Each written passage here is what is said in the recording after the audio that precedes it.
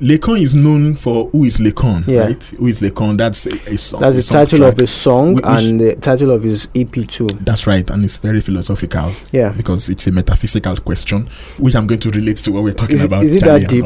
It is. It is. It's a philosopher. Of course, it's catching fun. It's it's light. Yeah. But it's a philosopher, and it's an existential question. Who am I? That's what it is. It's soul seeking. And it's something that has to do with identity. Those are very deep concepts in philosophy. Who are you? Who am I?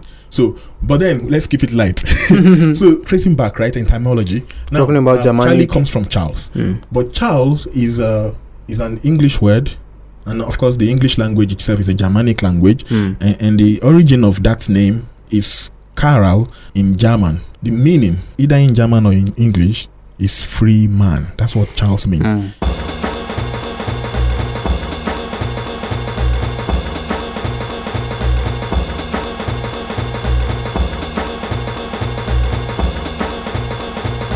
Hello there and welcome back to Freedom in Africa podcast. Thank you for always tuning in. This is the podcast where we try to popularize and project the ideas of liberty as perceived by Africans and Black people across the world. My name is Gboyega. For the last few episodes, we have explored different concepts under the ideas of liberty, the concept of libertarianism. We have talked to some very prominent professionals in the space of liberty. We will continue to have conversations in that regard, trying to educate our listeners and our audiences about the concept and how we can build better societies from these ideas of liberty. Thank you again for joining us. And of course, today we are exploring another concept in the space, in the broad knowledge base of libertarianism, which is the concept called individualism. What is the concept about? What might be the effect? And indeed, we are taking a dimension to the conversation by talking to the founder of the Chale Institute, because at some point we will relate the word Chale to the concept of individualism. So yes, indeed, my guest for today, like I mentioned, is the founder of the Chale Institute, a think tank dedicated to spreading the ideas of liberty as perceived by Africans. Feyisade Charles Adeyemi, thank you for joining us. Thank you very much, Gboyega. Last time around, we talked about the state of freedom in Africa. Right. That conversation, gave us a background into your work, right. And then indeed we talked extensively about history of slavery in Africa, progress being made on that front. Of course, maybe in future we might review where we are in terms of freedom. But today we are talking Chale as an extension of where we left the conversation on the Chale Institute front in the last, episode. Tell us more about Chale Institute, how it has been so far, and I want you to link that to the word, which is of course a Ghanaian word that means friend, or my friend. How is that the word that became, the title? I'll tell you something interesting. I got a bit of drag on Twitter not too long ago for using the word Chale, because I think they should be Ghanaians, and so there is need for me to probably clarify, explain how I came about this and how this came. You see, in Nigeria, where I grew up and where I currently live, when your name is Charles, people call you variants of that name. Word. You hear variants like Chale, you hear Chale Boy, Chale Mang, you hear Chale, of course. In fact, during my undergraduate years, a lot of my friends, and some of them still call me till today Baba Chale, but I was called Chale a lot, growing up because of my name being Charles. And, these variations can actually be found throughout the British Commonwealth, if you ask me. I mean, all English-speaking people actually end up having some of these variants, maybe not Chale precisely, but Chale and so on. Now, a personal experience again. Sometime in 2013, I was in Ghana. That was not my first time in Ghana. I've been in Ghana in 2005 or 2006. Yeah, that would be the first time, 2006. But in 2013, I was in Ghana with my younger brother. Around that period, I actually used to organize tours to Ghana from Nigeria. And so, but on this particular trip, it was just me and my younger brother, my youngest brother, and I was in a bus. Now, in Ghana, the public buses, what we call Molue in Nigeria, Lagos, those kinds of buses.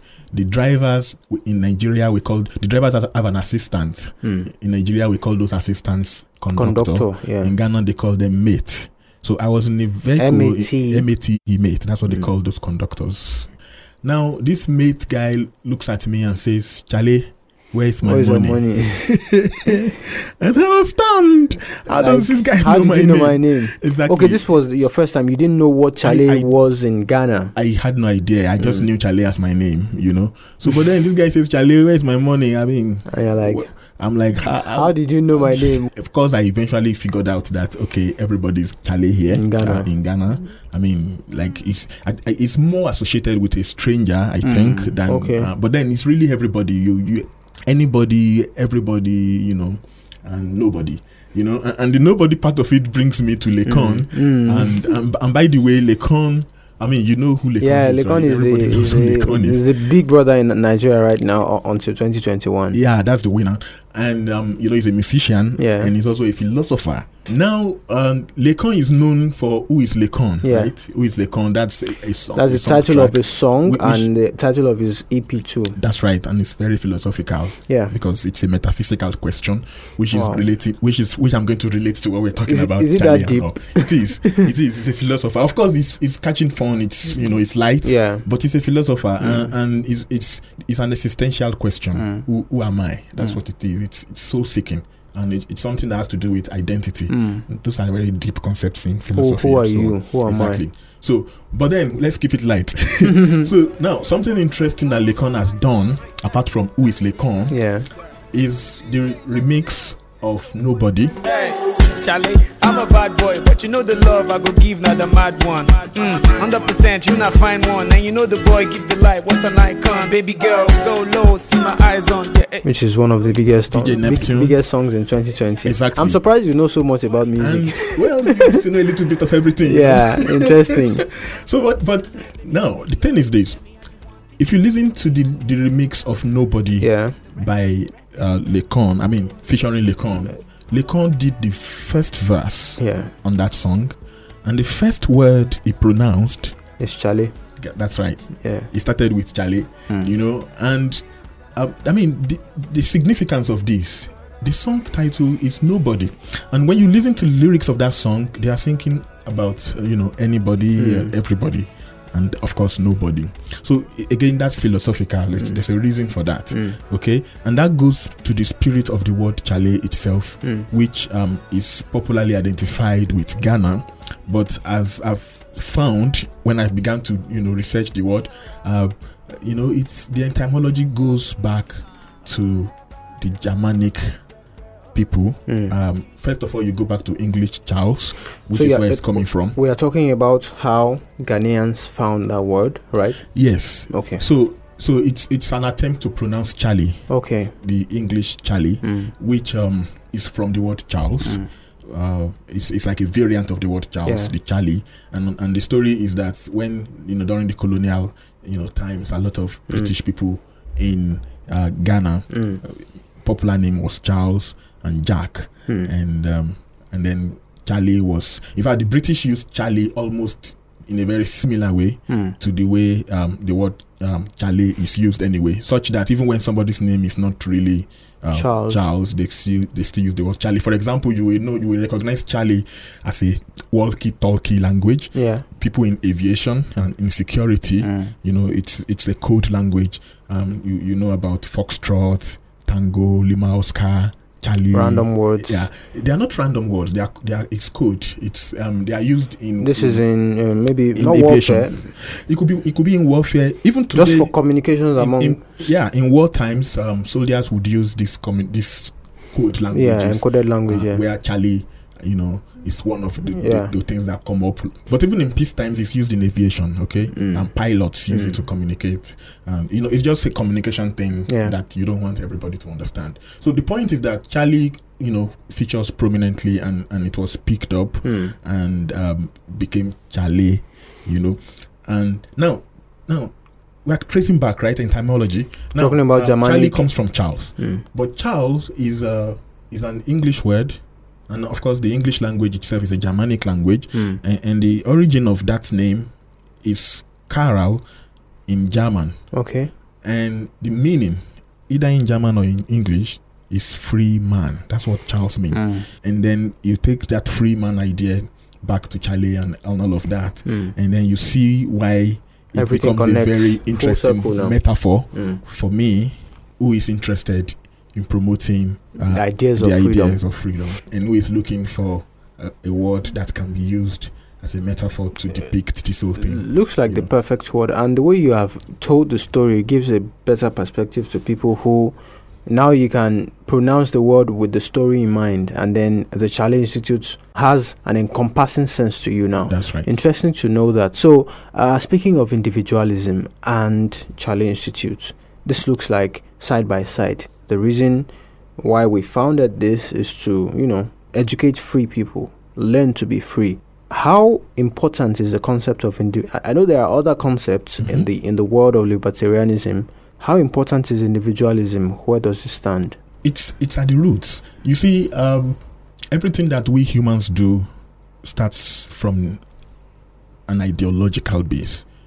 You can just think of it as an idea or a thought. You want to build a house, for example, you don't just start putting bricks together. It has to start in your mind as an idea. Is it a story building? Is it a 10-story building? The idea is where the will first the money thing. come from? Exactly. Maybe you do a drawing of it before you begin to put down the physical structures. So in the same way, everything we do, in the world of economics and what have you, starts with the ideological base. Okay. Now, that ideological base for the things that we talk about, maybe in capitalism, for example, actually goes back to the philosophical concept of individualism. When you look at the big debates between capitalism and socialism, for example, socialism has its origins in the philosophical idea that society should be for the collective good. It should be for the majority. Okay, and that we should. Well, it's not just all for one. It's the idea that if we have to dispense with some individuals, so be it, as long as we are able to please the majority. Okay. All right. But on the other hand, capitalism is saying that, look, every individual must have equal rights and access to resources. And despite the fact that people have, different capacities naturally, maybe intellectual capacities, the level of their ability to work hard and so on is different. And capitalism says, let it be. It's natural. Okay. So that people can give their best. We want what is best for every individual. And the best way to achieve that is to give everybody, the same level playing field to do this.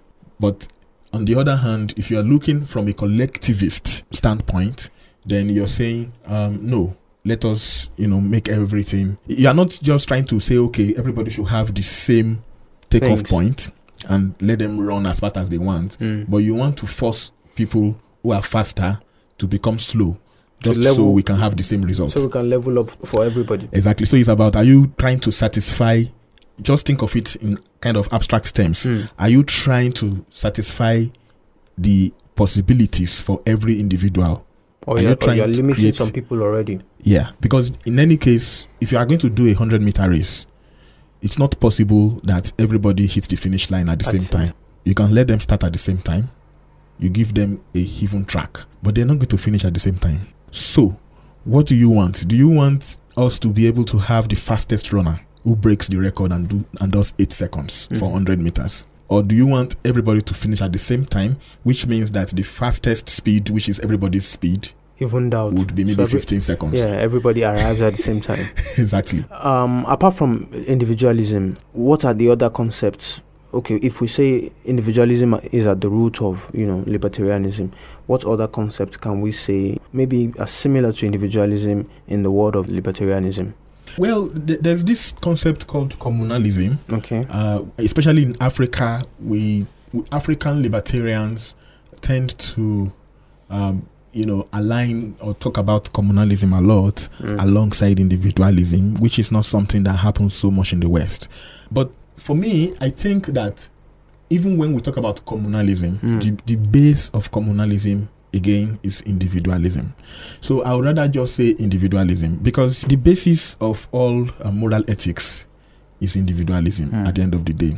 So why this happens is because of the confusion with communism and the misunderstanding of African moral philosophy that led to many African leaders of the past explaining concepts like Ubuntu and the tendency of Africans to support themselves in the neighborhoods, explaining it as communism. And that's because of their exposure to Karl Marx, who was very popular in the 40s and so on. So the thinking was that given that they were identifying already as Marxists, and they saw Karl Marx's ideas condemning capitalism and so on as gospel, so they came back to Africa and began to interpret African traditions as examples of what Karl Marx was talking about as communism. So for example, in Yoruba land in Nigeria, this can be anywhere else in Africa, if I have a plot of land and you are my next door neighbor, like you have a plot of land right next to mine, if I get sick, maybe I'm bitten by a snake or something, and I'm out for 3 months recuperating, when I come back to my plot 3 months later, I'm likely to meet that plot not the same way I left it.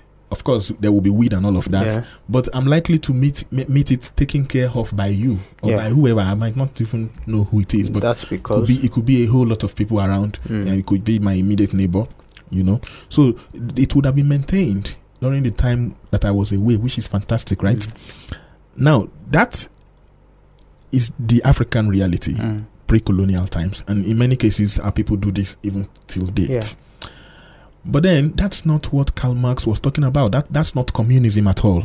But it was misinterpreted and misunderstood and mistaken as communism. Okay? Why is it not communism? Communism requires coercion by the state. That's what makes communism. That the state takes ownership of all property. So the land belongs to the state in communism, both lands. There is no land. I don't own any land. If I fall sick or I'm bitten by a snake, well, I cannot handle my state allocated portion during this time. Therefore, the state allocates somebody else to do it while I'm away. And in any case, I'm not going to own the harvest from that land, whether it belongs or not. So that is what it looks like in communist situations. The states own everything, redistributes it. If somebody is indisposed or something, somebody else is allocated to handle it. When time comes to share whatever comes out, it's shared equally. It was never like that regardless of whether I worked hard or not. That's what communism is. And exactly, it was never like that in Africa, as you said. So what we had in Africa, was on the premise of voluntary cooperation by all participating individuals. So the king, the monarchs did not enforce the idea of you taking care of my plot when I'm away. No, you did that voluntarily. It was a kind of voluntary insurance scheme amongst individual neighbors in that neighborhood. That's friendship, and you can call that chaleism, if you like. I think that sounds very good. I'm hearing that for the first time. Interesting. Nice so you were going to finish on your point. Okay. So I'm saying that communism is the concept that was brought from Karl Marx from Europe in the 40s and all of that, and it imposed was on Africans, imposed on the African traditions, and it led to a misinterpretation of these traditions, which is a work that we are trying to pick on at Chale Institute to kind of separate the wheat from the chaff and say, look, this set is what the record straight. It is, yes. So the base of those traditions that were misunderstood as communism is not communism at all. Now, many African intellectuals today have begun to describe it as communalism or communitarianism. Okay. They mean the same, basically. Community. Yes, and that's correct, because it's actually communal. People, and in fact, in what we call communalism, and in the way African neighborhoods were arranged in many instances, it was extended families. Okay, you live with your cousins and your, in a street. It's all about, oh, that's my uncle's house, and this is, and then many times it's even compounds, and it's compounds that keeps expanding. Somebody gets married, and then he just takes the land, and then the compounds are expanding, and maybe as things advance, those compounds, which are extended family compounds, they develop into streets, and so we extend that family relation to the street, and that's why the whole idea of how our communities support themselves evolved. The extended families were like corporate entities. Yeah. They were like they brands. ran like a business. So you say, I'm from the Adeyemi family, and all the people that answer that name, they're actually my relatives anyway. Yeah. And maybe we mostly stay in some kind of neighborhood, and I take responsibility for my distant cousins, and so on. But the key thing is, all these were done voluntarily by the participating individuals. Voluntarily in the sense that it was not imposed by the kings, by the monarchs, or by the state. And in cases where there are individuals that did not want to participate in this communal setting, they could opt out. They were not going to go to jail. They didn't violate any state law. Okay, they may have they may have somewhat separated themselves from the communal ethics of that extended family, as it were, which would make them lose some privileges. And that's just it. Privileges like, oh, you don't support others in this setting, and then nobody supports you, and fine, you're on your own. But all of that reflects the ethos of individualism. Where we are in Africa right now, as we look at the way our countries are being run, the systems of government that are in place, where does the concept of individualism stay? Where do we see it right now in Africa? Individualism again relates to self-realization, being able to decide what you want. Where are we on that front among most Africans? Okay, so generally, probably the best indicator that you can use to understand this situation is human rights. When we talk about human rights, many people don't realize that the core of what you're talking about is individualism. Human rights. When you talk about human right abuse is something that is essentially supported using collectivist arguments, because the opposite of individualism is collectivism. So collectivist arguments that say we don't want that kind of character in our society, therefore let us jail that character. Not because the person has harmed anyone or anything, but maybe he has dreadlocks or tattoo or something that is using to express his individualism the way he wants. Sexual, but somehow we've decided that we've decided that we are in a society where someone who has sexual deviant orientation, as you said, or has dreadlocks or tattoo, is not the kind of individual that we want, and therefore we should be able to jail this person or harass the person with police or something. Now, human rights comes in to say, well, if this person has not harmed anybody else, then deserves to live. Why are you going to do this to the person? And that is an individualist argument. That's the nature of individualism. So anywhere you look in Africa and you see people arguing to say, oh, this is against our culture, this is against our tradition, this is against the, whatever it is. Those are manifestations of collectivism. Now, that's human rights, right? I feel like that's probably the best picture. But let's look at the economic side of it, and you see the same thing now. Now, on the economic front, what happens is you say, I'm a trader. We've been traders in Africa for thousands of years, Now, I want to sell my goods across the border of the country, okay? I'm in Lagos, I want to sell in Cotonou. And then somebody brings an argument that because we want to grow the economy within Nigeria, it makes sense to shut that borders and prevent me from selling on the other side of the borders. Again, how do you support that type of argument? You use collectivist ideas to say, oh, for the good of Nigeria, let us prevent this Abba shoemaker from selling his shoes in Cameroon because he should sell his shoe in Nigeria. But an individualist argument will say, like, how? Why will you stop me from selling my shoe where I have demand? But I know my business. I know where my market is. You can link that to my market where it is needed and where it is most profitable to me. And the extension of that is that when individual citizens are being, when you have an arrangement that, supports the interests of individuals, ultimately, you've just got an arrangement that is in the best interest of the collective. Because eventually, even when you're looking at the collective, the unit of that collective is the individual again.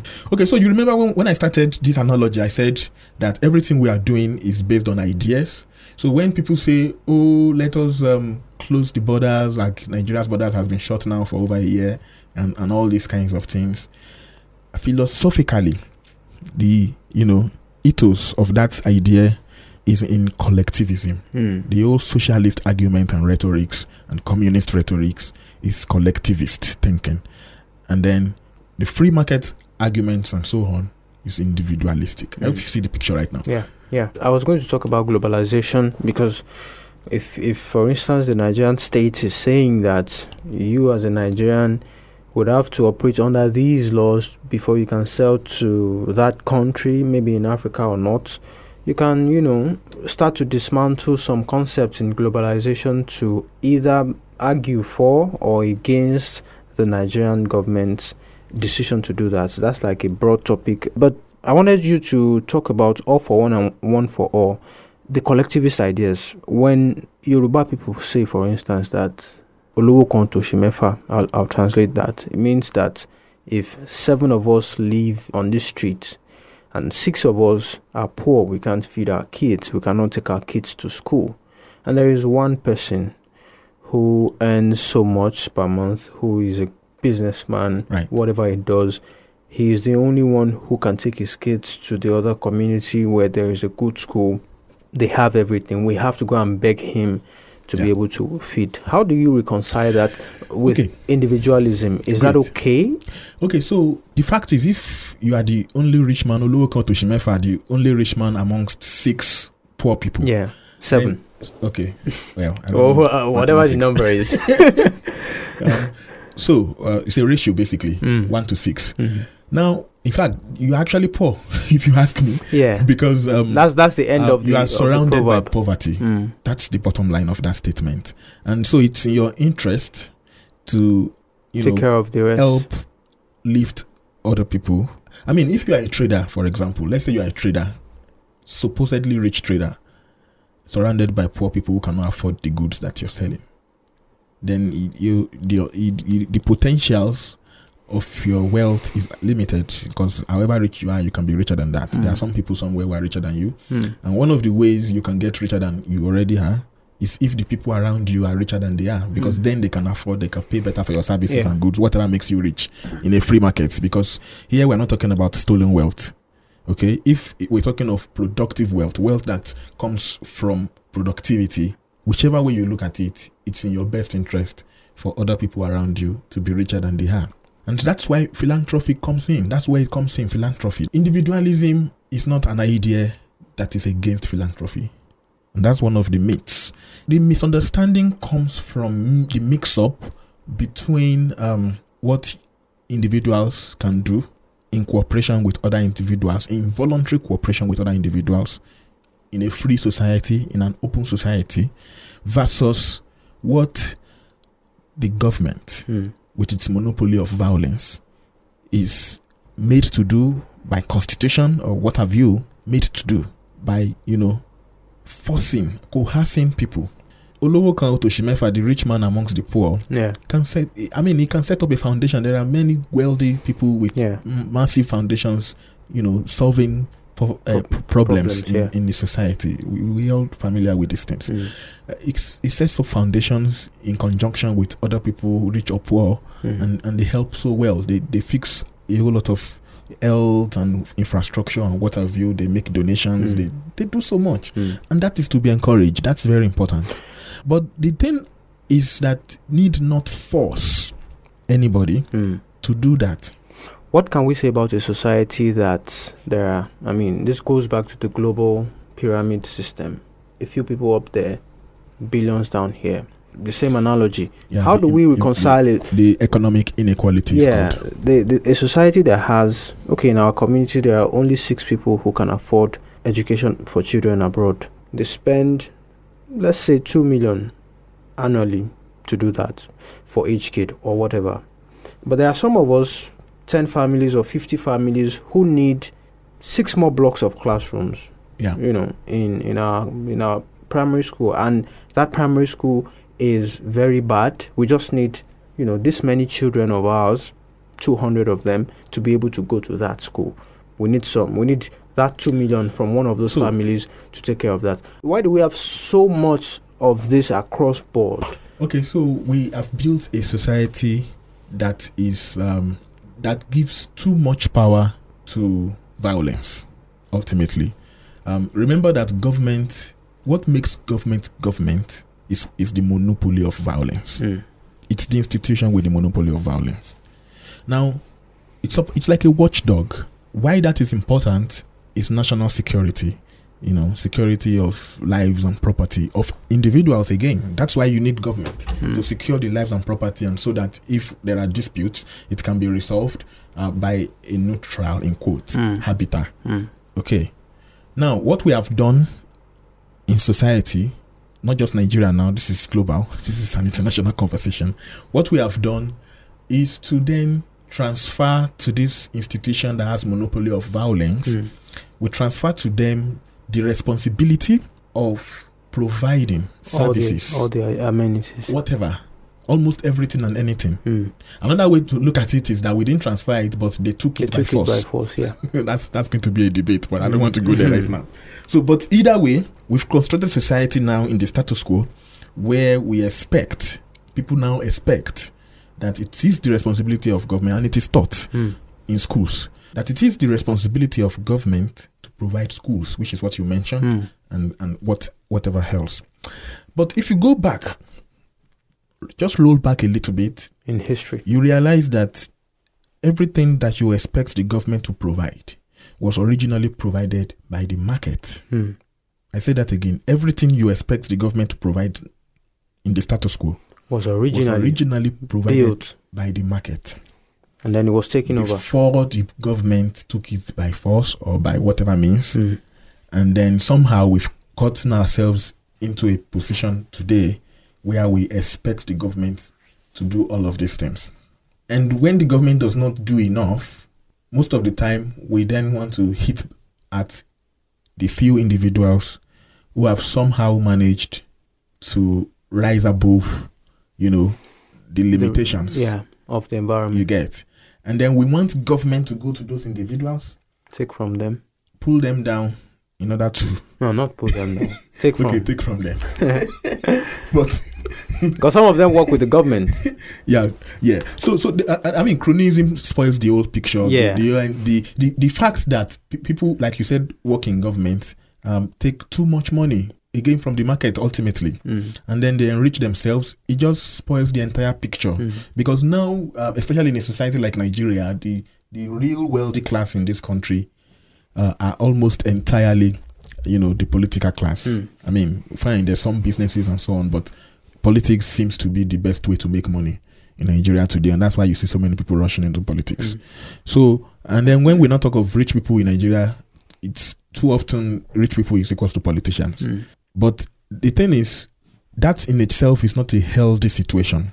It's not.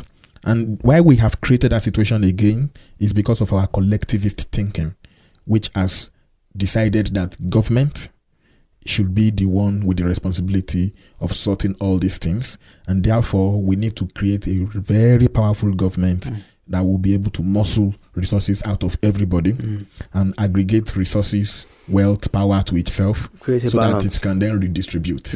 But as you can see, it's not working. Okay, so but let's go back to the market situation again. Still answering your question. Now, in a market situation, things are distributed more according to merit. Okay, people are not going to work hard equally. People are not going to be equally responsible. Some will have 20 children, somebody else will have only 2. 2, yeah. And then, divided, you can imagine how you handle 20 children versus the person handling 2. So the resources would go according to how productive you are. Individual decisions. But what that does over time is to discipline people, because then you are in a merit-based system where you know that your, what you get is directly proportional to what you do, to your, what you do, your output. And so over time, people are more disciplined. And so you have a system where people, get what they need, what they deserve. It's very clear. You know exactly what you need to do to get what you want. And you know that if you don't do it, you don't get it. Okay? And then you have human beings that are more responsible for themselves. Individual responsibility. They take responsibility for their life, for what they get, for what they do, and they take their chances and what have you. And they also, because now you have the, the profit motive, the self-interest, motivating them, and they people take more risks, and then they find better solutions in the process. They try new things. So schools can be built as charitable causes. How did school start in Africa, in Nigeria? The first school in Ondo State, Nigeria, Ondo, at that time they called it Ondo High School. Today it is Ondo Boys High School. Okay. That was That's the first school. Yeah, the first school, in Ondo State. The community, the Ondo community of that time, the king and his chiefs, they invited missionaries and, gave them land to say, please, these schools you people are doing in Lagos and in Ijebu-Ode, we want it here. And the missionaries gladly took the offer, built the school, and that was how, schools, secondary school really, not just school, secondary school started in Ondo State, the first secondary school, And so it was not government, and that's not the only example. That's the pattern across Africa really, or the developing world. Let me say the Commonwealth countries mostly. So this was, and then it was affordable, even though it's private and it's free and it's out of individual efforts. So when we say individual, it doesn't mean one man acting alone. No, it means one man acting alone when he wants to act alone, acting together with as many other people as he likes. As long as they voluntarily cooperate.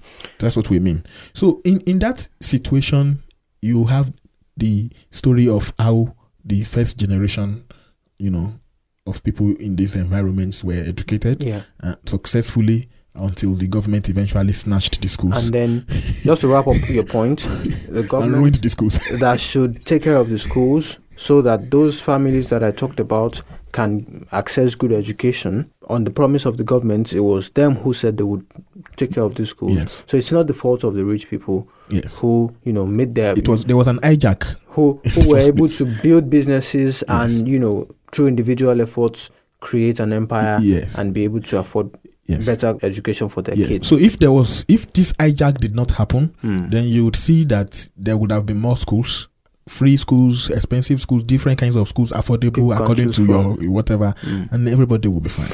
The richest folks in the world give back. Warren Buffett, ready to give back this much from his wealth to the poor people. Bill Gates has been doing that in Africa for a long time. Give and then take care of people, get vaccines. Why is it that the rich man can make all that money and eventually choose to send half of it as a gift to poor people when maybe we could build a system that ensured that it becomes... Is it wrong to force him, in inverted commas now, force him or to build a system that naturally balances up the wealth instead of out of his own discretion saying that I'm going to dash you $100 billion? So this again takes us to an existential question, which was something we mentioned at the beginning when we talk of ideas and philosophy and individualism. And the question that comes to me from what you said right now is, what is the purpose of human existence? Why are we here? What's this all about? Is it, everybody will answer that question differently. That's something to think about. But the way, in relation to what we're saying now, I would take that is that we are here to learn, to develop certain potentials, and then to exhibit those potentials. So we are in an imperfect world. We are imperfect beings, but we are on a journey of self-development towards perfection as much as we can achieve. It does not mean we'll be perfect, but you're just trying to get better than you were. So the baby is born, very little baby, started from a sperm cell and an egg cell, at least the physical body did. And it is going through this process where it's becoming bigger and bigger, and it's going to, reach certain full maturity at some point, and so on. The same happens not just with the physical body, but with other dimensions of the, human person. So if the idea of the human being is to improve, is to learn, to recognize consequences, causes and effects, then if you create a situation where you level outcomes for everybody, it will be devastating, don't you think? It actually goes contrary. You have limited you have given everybody a limit. This is the height you can get to. So, but if you think that the world is a kind of school, a learning place, then you have to, let people explore and get outcomes according to the productive use they have put their time and capacities into. It will take you to the parable that Jesus told in the Bible, for example, of the servants who were given different talents. Okay, so the idea is, you mentioned Jeff Bezos, whoever you mentioned, they even when they inherited wealth, they were not the only ones that inherited wealth. They built others something. Inherited wealth and squandered it, but this guy inherited wealth and made something out of it. And in many cases, they didn't have anything. They started from like nothing. Unfortunately, some went through abuses of the system, stealing and all these kinds of nonsense. Is that unfortunate? Well, it is. It's unfortunate because it makes this analysis problematic. Yeah. Because now we're talking there is a fault. Exactly. It makes it seem like, well, but how about the rich man who just stole all the wealth? Yeah. That's not the kind of rich man. But there is a real argument that is to say that people worked to build empires, which is beautiful. So I think it's a beautiful, idea that whatever your station in life, where you started out, even though you were not born with a silver spoon, you can become anything at whatever. I think that's a beautiful story, and that's what you want everybody to have, and that looks like a design that nature has put in place before we started building our ideas around it. And it's just like it is said that all fingers are not equal. So the socialist question is, well, all fingers are not equal. Shall you take a knife and make it equal by cutting off the longer ones? Or shall we leave all fingers to be not equal, as it were? So there's something healthy about these fingers that are not equal, isn't it? Because imagine that they were equal. There's so much that we cannot do that we are doing right now. Have you talked about that? So we don't have to be on the same level. Yeah, but the potentials are there. People can aspire and get so much for themselves. And the circumstances are always different anyways. Yes. What's the limit for individualism? For instance, just to explain that a little bit, when people start to think about me, I'll do this by myself. Right. Selfishness, huh? Yeah, selfishness in a way. And, to add to that, some people have argued that, it could lead to some psychosocial effects when, you might need help at some point. You might need people to, help you think about some ideas, table an idea. But because if we continue to promote the idea of individualism, does it not affect the person? Yeah. So like I've said over and over, individualism does not mean that one man is an island. It does not mean that one man cannot network, cooperate, collaborate with other people. Join political parties, whatever. No, that's not what individualism is. It's not saying, you do things alone. You cannot do anything alone. So it's not about being solitary. You cannot be solitary. Human beings cannot survive, in isolation of other human beings. We are a social being, by nature. You need to have parents. You need to have friends, family, and so on. And your food, you can't make everything you consume. It's not possible. So it would be insane to advocate for that. I don't think there is any ideology that advocates for that kind of solitude. It just takes understanding. Do things by yourself without anybody else. No way, it's not possible, and that cannot be. It's not possible that I can't imagine somebody advocating for that. But what we are saying in individualism is it's an abstraction, okay?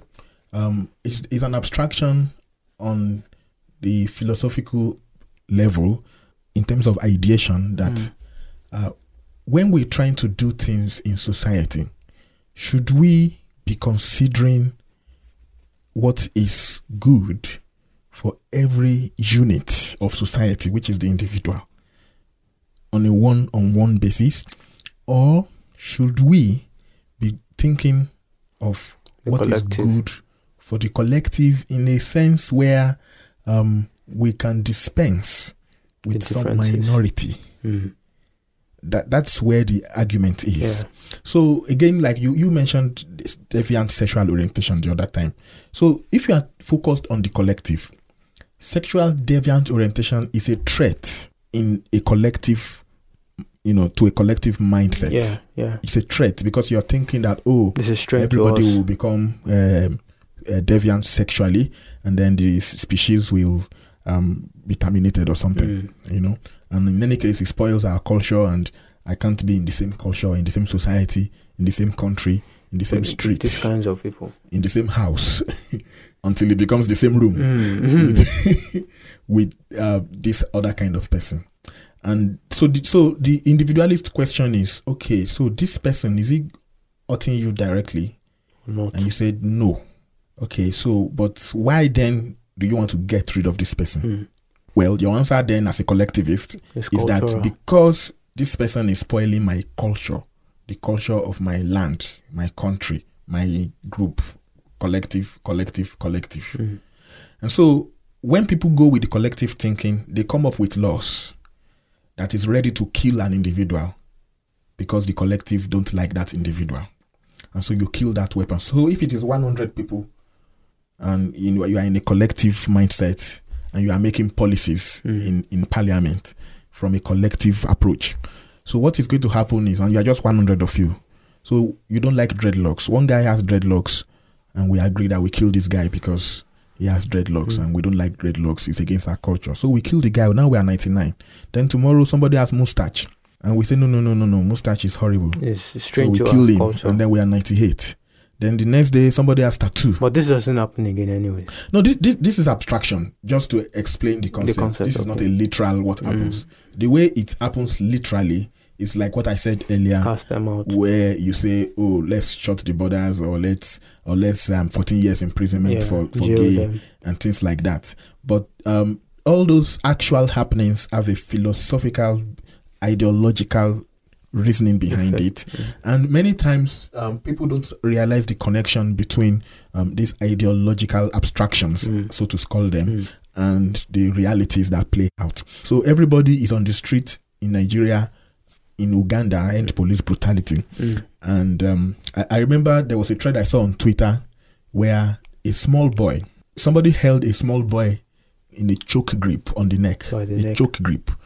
And then in the picture, they said the boy put nails behind a vehicle's tires to damage those tires. Therefore, somebody held the boy in a choke grip.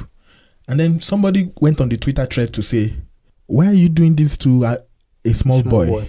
Like, this is probably like 11-year-old boy. Why are you doing this to a small boy?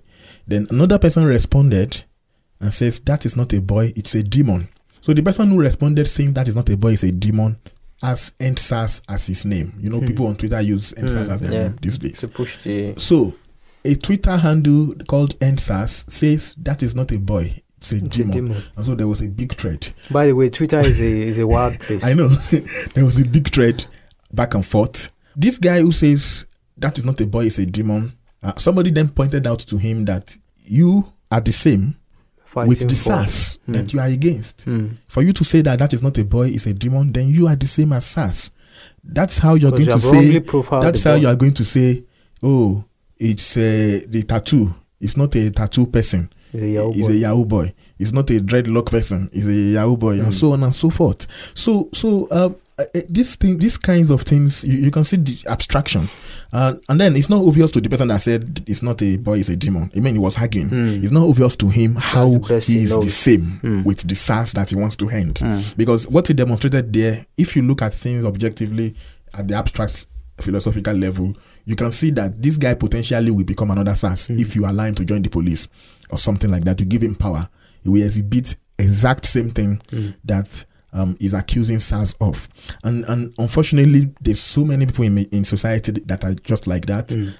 We can easily complain about the leaders who are doing things wrong, unfortunately, but the mindset of the followers of the ordinary person who is criticizing government, who is criticizing leaders, if you check the things they do in their private and at lower levels, circles, and you look at it in abstract terms, in philosophical terms, you realize that it's the same fundamental ideological principle between the two. And this is where the shift in mindset, reorientation thing comes in, as primarily an ideological revolution, something that you need to do to change how people think across the population as the best approach to making sure that they are able to deserve better leaders eventually. How can people, we're wrapping up the conversation, how can people begin to, what can we start to do as individuals to respect or to help ourselves in self-realization, and indeed to respect other people's individualistic tendencies? And also, what can African governments in particular do to allow some level of individual freedom for their people? I'm not very good at advising government. But we can see where we are and see where we want to be. And I'll tell you why. So for me, my approach to government these days is through the people, because politicians are there to do what is popular. That's what it's all about. That's what governance is about in a democracy. It is the doing of what is popular. If an idea is popular enough amongst the population, government succumbs. Then a politician will come and promise to do this thing that everybody is talking about. And somehow, eventually, it gets done. The problem is when the idea is not even popular in the first place. I give you instances. Atiku Abubakar wanted to privatize NNPC. People said no. So much no, they also didn't vote for him anyway. Generally, they didn't exactly agree with his kinds of ideas. His ideas are not popular enough. And so, but Buhari's ideas were very popular, especially in 2015, 2014, running up to 2015. Yeah. Buhari's ideas were very popular. We changed them. And that's what he said, the things that the people wanted to hear, and what the people wanted to hear was right on time. What he said. And therefore, he got into power. So my approach to government is through the people. Whatever it is that needs to be done, whatever approaches that needs to be sold, should be sold to the population. And when the populace get it right, then they're going to get a government who's going to get those things done for them. Which in this case, comparing individualism and collectivism, is for people to understand the importance of the fundamental rights of every individual, which again is individualism. To say that you do not harm somebody who has not harmed anybody else. It's as simple as that. Okay? But if you go and say, well, he has harmed our culture, then there's going to be problems.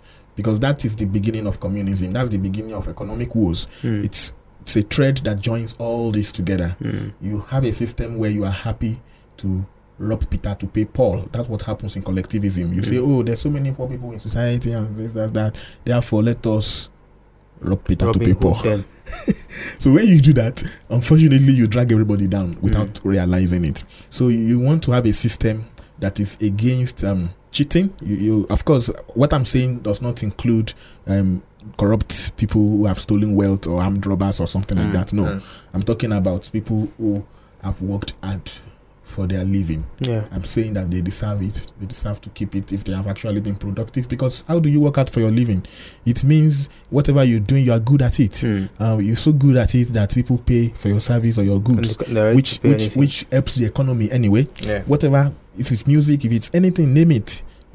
Imagine that you are a furniture maker and you're making the best furniture in the country, and people in other countries are even coming to buy your furniture and take it to their country.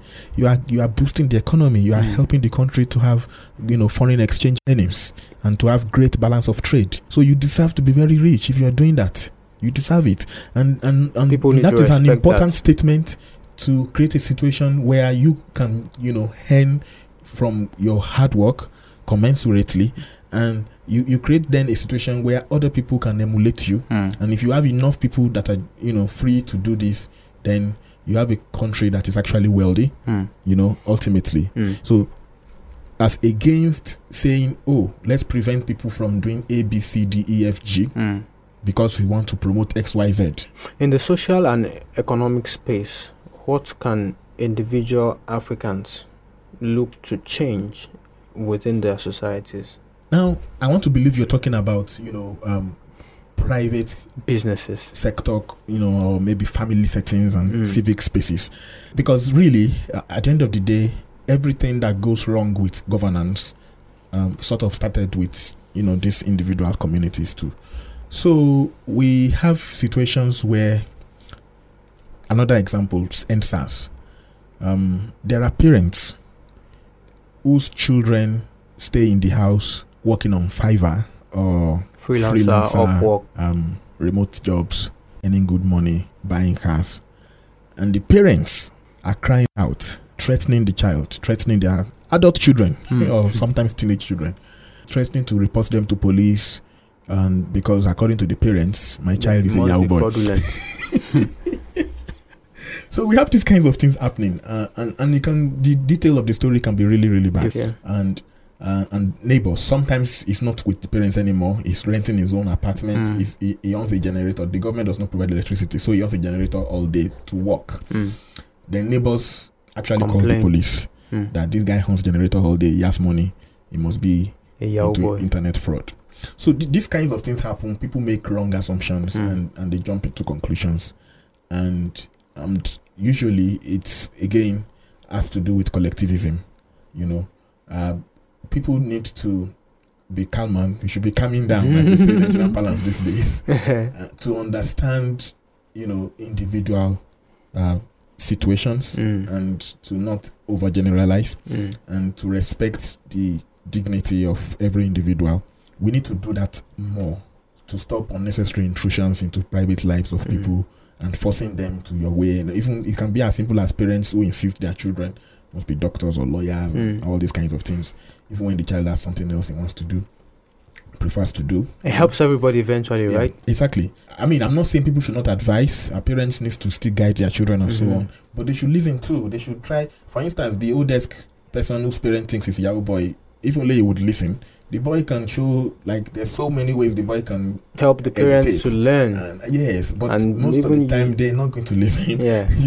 And then if you have authoritarian parents, if we are in a society where there's a lot of authoritarian parents who know exactly the course you must study, and the man you must marry, the woman you must marry, and how your life must be, and you have no idea, even when you are already an adult.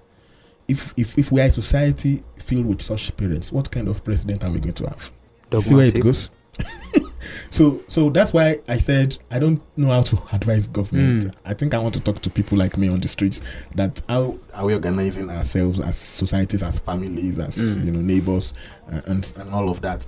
It's where the conversation should come from. Let's wrap up the conversation. Chale Institute, of course, on that basis of individualism, are there any courses or maybe some projects that the institute has been involved in this regard? Maybe people can read or find some of these resources. Yeah, since 2019 April, we've been teaching online on Udemy, a course called the African Ideas of Liberty course. If you just Google African Ideas of Liberty, you're going to see it. Over 8,500 students the last time I checked. It's automated, of course, and this is pre-corona. So we should expect more. Okay, so you could take that course. It's absolutely free. There are books to download on the website chaleinstitute.org that relates to this concept. Yes, and we've had master classes in the past. Currently, we don't have anyone. However, between December 11 and 13, 2020, we're going to have a physical, event. It's a retreat. We call it the Sunshine Business Retreat. It's happening in Akure, Ondo State. The venue is Tolab Suits. It's strictly invitational. However, if you go to our website, if you go to our social media spaces, you'll see a registration link. We're going to review the applications that come in and pick if you can convince us, we'll pick you, and it's going to be free admission for the 3 days. So conversations like this, absolutely would happen at that event, and there will be more in 2021. So much to look forward to. So hopefully coronavirus will not stop. Yes, coronavirus does not really stop people. It's the government that stops the lockdown. COVID, there's a vaccine already, and it sounds like good news. So even if there is a second or third wave of COVID in the new year, we are positive that this time there are a number of vaccines. It looks like it's a competition again. Free market system. A few companies, four different companies. Everything have started shown, with even Russia. Electricity was invented by private individual. Name me, just tell me something, and I will immediately tell you. Yeah, I mean, everything started with private individuals. We can go on and they needed to be free to do that. For real. And in some cases, they cannot do it because they are not free. We can go on and on. Thank you so much, founder, Chale Institute, Feyisade Charles Adeyemi, for being on the podcast this time. Thank you. This is your second time. Of course, we want to see you again in the coming weeks. That's our conversation on the Freedom in Africa podcast today. We discussed individualism and the need for more people to be able to access self-realization in a free society. Our conversations will continue on the next episode of the podcast. My name is Gboyega. Find the podcast on Twitter at FIA_podcast, and we'll see you next time.